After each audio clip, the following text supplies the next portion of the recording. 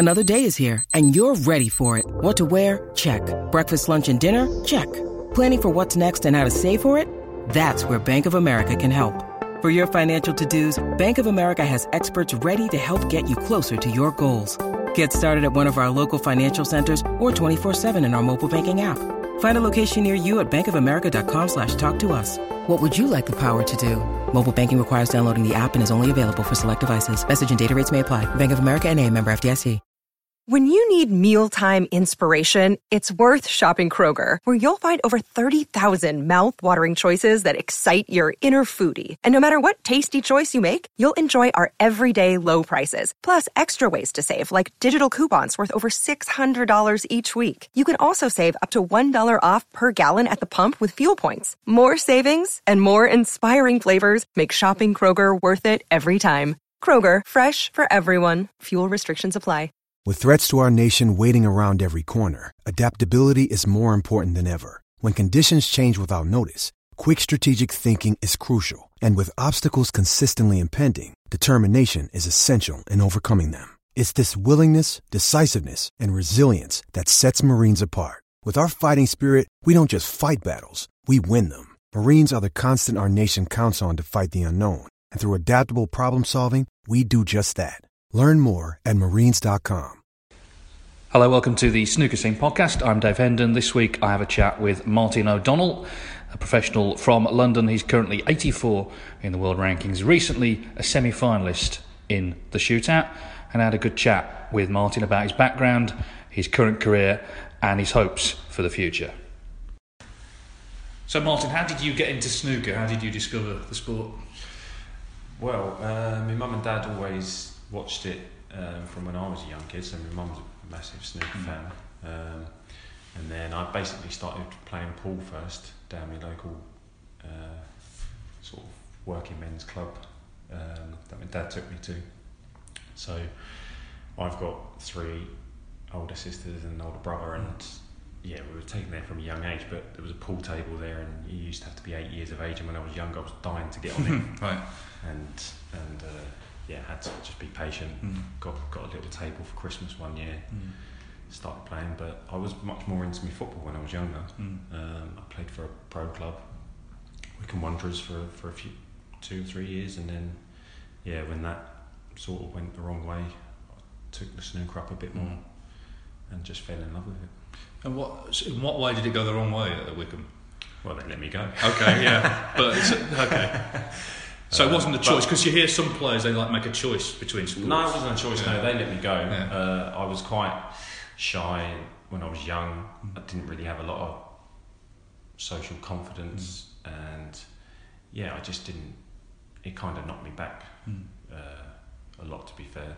And then, I suppose playing all the way through the winter months became less appealing as well. And knocking a few balls around the warm snooker room became a bit more appealing, and the fact I was a little bit good at it, it just went from there, really. Were you good right from the start? Because some players do have a sort of natural eye, don't they? Yeah, I've always had great hand-eye coordination, so I was one of those sort of all-rounders, good at sports at school, but I was a late starter with snooker, so I didn't play my first junior comp until I was 15, I think. Yeah.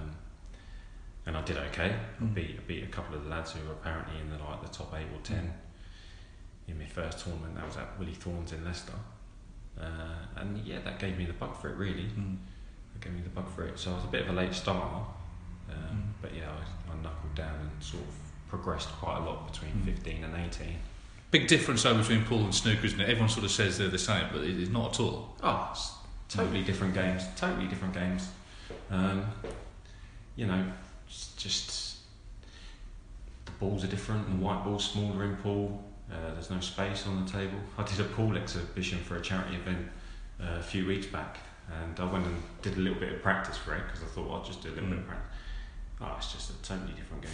It might be easy to pot on that, but with the table being so small and a lot of balls, it's congested. So they're totally different games, really. So how did you sort of progress? You talk about the sort of junior scene You said you were 15 when you played in your first one. Was that then the start of a run of them? Did you sort of keep on going in the juniors? Yeah, I did. I didn't go to all of them. I didn't find out about many. But I started to find out about the EASB junior comps. So I started playing in them when I was 16. Really, my mum and dad were never really that wealthy, so practice time was a bit limited, and going away to tournaments was a bit limited as well. But they helped me absolutely as much as they could, and I got a part-time job and started funding myself a little bit. My dad used to drive me absolutely everywhere, so yeah, I definitely wouldn't be playing snooker if it weren't for them. And how rapidly did you sort of improve? Did you feel yourself improving? Yeah, I did. When I was 15, so Martin Gould joined our club at that stage, where I was playing in North Harrow, and yeah, I started to practice with him a fair bit, and he was bringing me along quite a lot, and he got me to go into the junior comps. Really, he said, go and have a try and see what it is. And yeah, when I went there, there was a handful of players that were probably clearly better than me, but I thought past that, actually, I'm not that far behind these guys. So I had a massive conversation with my mum and dad when I was 16. They wanted me to go to college and stuff, and I did, but I only stuck it out for about 5 weeks. And I begged them. I said, look, please, can I just go and do snooker? I managed to sort out some free practice in the club. I said, look, I'll get a part-time job, I'll pay for my tournaments, I'd really love a crack at this, and if it doesn't work out, you can always study a bit later on in life. And luckily they were supportive, and hopefully now it's starting to pay off. It's interesting because it's usually mothers who worry about. And was your mum sort of, well, no, I'm not sure about this snooker sort of thing? Yeah, well, my dad was as well. He wanted me to do my education. They both did. They said, look, do your college, get your A levels, and then at 18 you can do. And to be honest, that was probably sound advice. I probably should have done that. But at the same time, I had 2 years where I played Martin Gould for every day when I was 16, and he used to absolutely hammer me every day in practice. He'd beat me 25-1, 25-2, things like that. And I remember the first day I got like 5 frames off him. I went home skipping. I still lost like 19-5 or something. Yeah. But that was a massive apprenticeship for me, and it taught me a lot how to play. And it helped me a lot because I went to my junior comps, and all of a sudden I was getting 5 chances of frame that I weren't getting against Martin, and then I started to do well. So I won my first junior comp just before my 17th birthday, which was the East Anglian under-17s, and I beat Jimmy Robertson in the final, funnily enough. We still laugh about it to this day, because he had lost in it 3 in the final. That was his 3rd year running, and obviously he was too old to play in it the following year. But so it really helped me to progress. Yeah, I think we first maybe became aware of you when you got to the final of the English Amateur Championship, lost to Mark Joyce. That's right. But that's like a big deal because that's like snooker's oldest tournament, and loads of great players have been in finals and won it. Yeah, massively. And Martin Gould had won it a couple of years previous to that. And I've always kind of played in his shadow from the clubs and stuff like that, so I wanted to go out there and start making a name for myself. So the English Amateur final was great to take part in that, and I was devastated to lose that because I felt like at the time I was being a bit more adventurous in the game. But when I look back at it, Mark Joyce, he did a proper match play job on me. And he beat me 8-3, but then that opened the door to a lot of other things because we played the final at the Royal Automobile Club in Pall Mall, and a year later they offered me a job there as their resident pro, and I worked there for 5 years whilst still playing snooker, so they gave me time off my tournaments. I was earning a nice wage there, and that opened up a lot of doors for me. And eventually when I turned pro, I had to move on from there, because there's, with Barry Hancom in, there's 20 tournaments. That's a little bit too much they couldn't give me that much time off, and you can't expect it. So I was going to ask you about that, the RAC club, because like I've been there, and it's not a snooker club. It's not, you don't just roll in your jeans. You've got to dress in your suit, and even if you dress in your suit, you still see them looking at you, thinking, you're not smart enough for us. It's a proper place, isn't it? It is a proper place. It's a very prestigious club. And like you say, if you haven't got your tie on and your top button done up, they're very old school in there. But how was that for you? Because you've come through sort of snooker club culture, where it's not that at all. It's the opposite. Yeah. Exactly. But it was nice actually, because I was going to work in a suit, so I was practicing in a shirt and trousers every day. So that gets you used to it a little bit, and it's a bit more professional. So I think that's helped me become a bit more professional in what I was doing, rather than just knocking a few balls around your local scruffy club. Actually, I was working. It was a job. I was there, and that really stood me in good stead, to be honest. And what were your sort of duties? Were you coaching the Yeah, so there was two of us. So there was me and Katie Henry. Yeah. So she was there, and so we would coach the members. Basically, just look after the room, because it's a members club. If people brought guests in, you charge them a guest fee. We looked after the tables and maintained them, and we organised competitions for the members. But generally we just looked after the room, made sure everyone was behaving. And were they all behaving? Because quite some characters there, I'm guessing. No, it's very difficult. It's very difficult, especially Christmas time there, because the snooker committee there, that it's looked at as a serious room, and it's a beautiful, beautiful billiard room that they've got there, and they cherish it, and rightly so, and they want everyone to behave in the right way there. Yeah.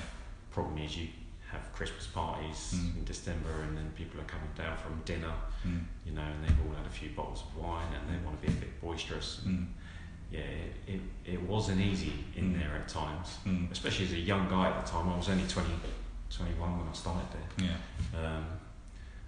And you're having to tell 40 or 50-year-old guys who have had a few drinks and diplomatically tell them that they've had one too many to be playing snooker, and some guys are great and they took that on board, and others would go, who are you to be telling me that? So it wasn't easy in there at times, but that was a very small percentage of the time. I've got a lot of fond memories from the RAC club.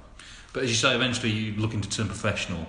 As I remember it, you won the Snooker Backer Classic. You won that, and you got your fee paid for Q School. That's right. Yeah. So that was obviously a massive bonus.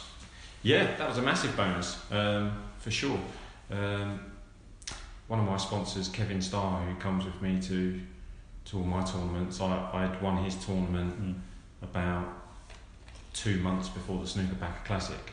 So I went there. That was an invitational event, and I was looking for money there, so I won his tournament, and then I played in the Snooker Backer Classic, and that paid for my entry for Q School, and I think he paid 4 PTC events as well, for the entry. So it was a big boost to win those comps, because then you're in good form. And I went to Q School, and I got on at the first event, and it really, there's nothing like winning. Winning breeds confidence. So when you get in the habit of winning, you've got a 7-10 point head start on the rest of the field. Yeah, but Q School, I mean, it's a big pressure thing, isn't it? Because it's that one shot a year. I know there's obviously 2 or 3 events, but it's that couple of week period where you're either going to be a pro or you're not. But as you say, you got through your first event. Yeah, it's cutthroat. I mean, I had played in the Q School previously, and I lost in the last round to Kurt Mafflin, where he didn't miss a ball, lost 4-1, and that was that. But it is cutthroat, Q School, and I think where you could be unlucky with it is if you fell in. Yes. Around that time. So it's 2 weeks of the year. Yeah. If you come down with the flu or something like that, okay, Mr. Hearn is going to say, tough luck, that's how it Shouldn't be ill. Shouldn't be ill. Yeah. Shouldn't be ill. Look after yourself. But these things can't be controlled. But you've it's a great opportunity. It's a great opportunity. It's hard, but at the same time, it's probably easier. This new tour that they're doing, you're going to have 10 tournaments and stuff, and you've got to try and finish in the top 2. that's way harder. How many more matches have you got to win to finish in the top 2 in that? Sure. Than actually go to Q School and win 5 matches in a row. So I think a lot of people go there with the wrong attitude, to be honest, because it is such a pressure thing. But you've got to, but it's new to us. So I think to adopt the mentality you need for Q School is probably taking people a few years. And since I've dropped off the tour, that's what I found. When you go back to Q School, you see all these amateurs who haven't really played in a lot of stuff throughout the whole year, or they've gone to PTCs, they're not earning any money. You can see the pressure on them that this is my 2 weeks. So I've always said a guy who's fallen off the tour who goes to Q School has got a massive advantage over the amateurs, and that might not be the case anymore with the new challenge tour that they're doing. At least the amateurs should have a bit of confidence, maybe a little bit of money behind them, and they've been playing all year. So how did you feel? So you got through the event. You're a professional now. But that's only the start, isn't it? That's not the end of it. You've now got you're thrown into the pro ranks against like the top stars of the game. Yeah, it's really strange because you work so long to turn pro, and the drive home was amazing because you think, I've been working so hard for this for so long, I've done it. But when you go home, sleep on it, the next day, wow, you've got to reassess all your targets, and you've got to start fresh again and knuckle down, because the pro game is a totally different game. So yeah, I've always strived to improve myself in all aspects of my game. Since I've turned pro, I've realised you need to look after yourself off the table. Everything you do, your little routines at tournaments, it's massive. You've got to treat every tournament the same. I see a lot of players on tour prioritising different events because they're worth a bit more money and stuff like that. I don't really think that's healthy. You never know when you're going to have a good run in a tournament. There's a lot of money out there in all tournaments, really. So I don't think you should be looking at first round checks and what they're paying and prioritising your tournaments like that. I think you should just go out there and try and do well in every tournament you play. And that first year you're learning on the job, aren't you? You're learning, like you say, from experience of like, how to approach certain matches, or just how to be a professional, because you're not really told, are you? You just sort of turn up with your cue and that's you. That's it. You're not told. You're not told. You do learn. You learn as tournaments go by. The first year I got on, so we were still on the old format at that stage. So you had 4 or 5 qualifying rounds to try and get to the last 32. And I would never want to go back to that. I know a lot of players are now saying go back to that, but I wouldn't want to, because I won quite a few matches that year where it didn't pay.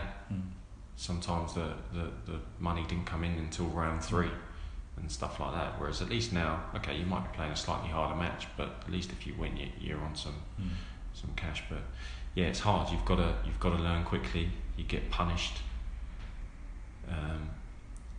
where you weren't getting punished before in the amateur ranks. And you could play well and lose, and in the amateur ranks that wouldn't happen too often, but it can happen a lot on tour. It's tough out there.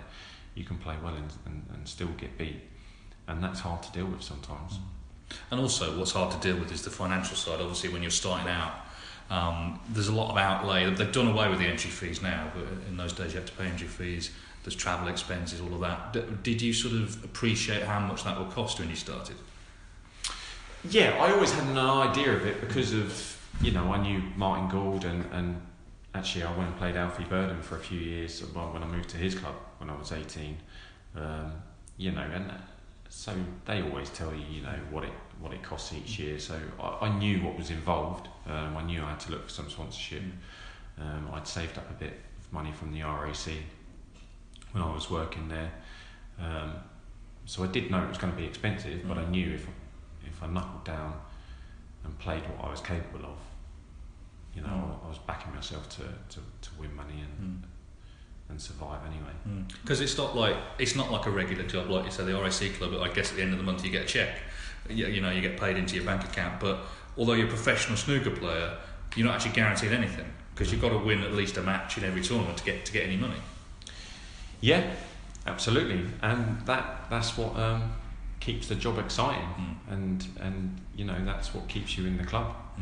You know, there's a lot of downs in snooker, especially. There's downs in every sport, but I think unless you're a serial winner like 3 or 4 of the top boys, there's probably a lot more downs than there is ups in snooker. But you know, we're not on any guaranteed money, so you've got to realise that when you go home. You know, don't sulk for 2 or 3 days when you go home. Get yourself back on the practice table, work out where you've gone wrong, you know, and try and put it right the next time you go out there. And I've always believed you've always got to do that, and you've always got to assess your game. I've always been honest with myself. You know, sometimes it's hard to look yourself in the mirror and go, actually, am I doing everything I should be doing or I need to be doing to make myself a successful snooker player? So I've always worked hard on that sort of stuff, and you know, thankfully it's starting to turn for me now. And that's the other thing you say about attitude. It's important. You know, you turn pro. If you then slip back and have to go back to Q school, you have to have a good attitude about that and not sort of, you know, be down in the dumps about it, I guess. Yeah, absolutely. So I've been working with Ian McCulloch now for 18 months, 2 years. And he said it to me last year when I dropped off, and he said, listen, he said, if you drop off the tour, it might not be the worst thing in the world. He said, you imagine you go to Q school, right, and you get through, you'd have played 8-10 matches, it's a week before the qualifiers. He said, you're going to be sharper than any pro out there. So he put a very positive spin on something that can create a lot of anxiety, actually. You know, this time last year, that's all you're worried about. Am I going to stay on? Am I going to drop off? But he's done a lot of work with me, and he's drummed it into me, and it's coming out in me now. It's in a more natural way. You know, if you go to Q school, you've got to use it as a positive. You know, you've got to go there and you know, enjoy the challenge of getting back on. You know, that's what I did last year, and thankfully it turned right for me. And do you enjoy being a snooker player? Because obviously you're doing what you love, you're playing snooker, but to get to that, there's a lot of travelling, a lot of time away from home, flying around the world and so on. Do you like that aspect of it, or do you just accept that's part of the job? A bit of both. I love travelling, so I've always loved going to different cities and playing snooker. I love. Listen, there's no better job in the world. I practiced with Anthony Hamilton quite a bit, and he came to me on Friday, and before we started, we just, you know, we said to each other, it's not a bad job, is it really? There's far worse things to be doing out there, and there's not many people in the world that are lucky enough to do something that they love. So yeah, it's a great job. I love it. Going away and travelling is becoming a bit harder now. As me and my missus Anna, we've just had a little boy 13 weeks ago, so that's become a bit harder now. When you're saying goodbye at home and you're going to be away for a few days or a week or something, that's a bit harder now. But that gives me a lot of inspiration to come away and do well and make the absence from being at home worthwhile. Well, Watford isn't too far away from where you live, but you did really well there recently in the shootout. I mean, that's kind of a nerve-shredding event anyway, but you just talk us through that. A great few days, very exciting, I'm guessing, very nervy sort of few days. It is nervy. The shootout is so unique. It brings nerves like you've never experienced in another match on tour. And it's only the shot clock. That's all it is. It's, you know, if it was a one-frame shootout with no time constraints, you wouldn't get that nervous. But you know, having the pressure of thinking on the spot, you have to think on the spot and think quickly and be decisive. That was a great few days. I never really got carried away at any moment, to be honest, because you just realise you could get bombed out of that tournament at any stage without it being your fault. You know, you could have a fluke. You know, in my quarter-final I had a big fluke against the Carney, got on the black and made 40 odd, and you know, he doesn't do anything wrong, and I understood that could happen to you at any time. So I was just enjoying it game by game. I took it 10 minutes by 10 minutes at a time. Really enjoyed it. The crowd were very supportive. It was nice to do well in front of me, family and friends who come to support me. But also the great thing about that event, I mean, I know a lot of snooker fans are not on board necessarily with the format, but it's not like we're at the Welsh Open this week. It's not 8 tables and you're out on table 6. Everyone gets their chance, don't they, in the limelight, and it's up to you then to try and make it work as you did, and of course as Michael did by winning it. Well, exactly that. You know, in all the other tournaments in the year, you don't play a TV match unless you're playing one of the top 8 or the top 16. You know, and then it's very hard to win against those guys. You know, you can have your day, but it's hard to beat them over a season on the TV. But you know, that's the challenge that we're all set by. So the shootout is great in a way because it's open draw. You know, you might play a lower ranked player might play someone else who's ranked around them. You know, and they're both getting a shot on the main table in the limelight. Bit of experience. You know, and even though they're only 10-minute frames and stuff, winning out there in the limelight, you know, creates a lot of confidence and a lot of belief. So actually, you know, I can do it. It's not that scary out there. Yeah, that's good. And you want to take that forward now into the sort of the established ranking events. What are your sort of immediate ambitions? I guess to sort of firstly bed in on the tour and not be worrying about relegation again, but then just keep improving. Is that the plan? Yeah, I believe you can't stand still in sport. So I set myself targets through the season. You know, and if I reach some of them targets, I reassess them going forward. So I'm always looking to improve my game. I've had quite a few TV matches now, to be fair, and I've played well in a few of them and struggled to get over the line in a few of them. So hopefully the shootout, I can use that experience to push me forward. And you know, that's where I want to be playing my snooker as often as possible. So you need to be comfortable out there. You need to want to play out there and want to win out there. But my targets now, to be honest, I've given myself a good solid base so far this year. I want to finish the season strong. I've still got 4 tournaments to play, so anything can happen. So I would, my ambitions are to get myself in the 64, the 48, you know, get myself well in. So this time next year, I'm looking up. I'm not looking at am I keeping my tour card and stuff like that. You know, I believe I can get myself into the top 32, and I've believed that for a long time. But I just need to go out there and prove it. The other thing about being at a tournament like the Welsh as we are this week is everyone's here together. It's not like there's been qualifying beforehand and people have fallen by the wayside. So you get to observe sort of the other players. Do you sort of learn, not necessarily from watching them on the table, but how they conduct themselves, some of the top players sort of around the tournaments? Yeah, I do, absolutely, and that's why I practice with a lot of them, because I'm always talking to them. So I practice a lot with Stuart Bingham as well, and I'm always picking his brains, and I'm always picking Anthony Hamilton's brains about stuff and what to do, and you know what you should be doing. But to be fair, Ian McCulloch, you know, he gives me a lot of advice on that side of things. You know, he's been there, done it, worn the t-shirt. You know, it's easy to waste time and waste energy when you're at tournaments, but you're here to work. You know, we're all, you know, it's a good snooker family out there. We're all friends and stuff, but you know, you want to beat each other though. That's the point. Yeah, when you got the table. No one else is going to pay your bills or create a lifestyle for you. So you need to go and do that yourself. So when I come away, first and foremost is my build up to the game, basically. So you're glad that you persuaded your parents when you were 16 to follow a life in snooker? Absolutely. I said to them when I came home from the shootout, I said, you know, I've not made it or anything like that, but I said, look, now if we can see that decision all them years ago, that was very hard and looked like the wrong decision for quite a lot of years. Hopefully now it's actually turning around, you know, and I can do them proud, and one day, you know, I'm looking to win a tournament. So, you know, once I achieve that, you know, I'd love to go home with the trophy and just go, here you go, Mum and Dad. It was worth it in the end.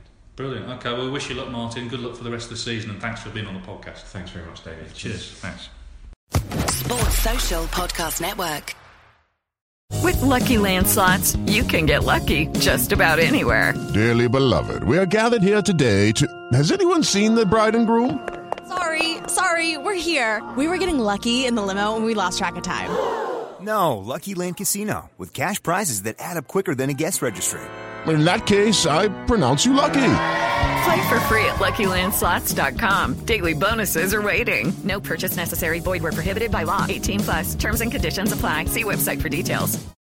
Hello, it is Ryan, and we could all use an extra bright spot in our day, couldn't we? Just to make up for things like sitting in traffic, doing the dishes, counting your steps, you know, all the mundane stuff. That is why I'm such a big fan of Chumba Casino. Chumba Casino has all your favorite social casino-style games that you can play for free anytime, anywhere with daily bonuses. That should brighten your day a little. Actually, a lot. So sign up now at ChumbaCasino.com. That's ChumbaCasino.com. No purchase necessary. VGW Group. Void where prohibited by law. See terms and conditions. 18 plus.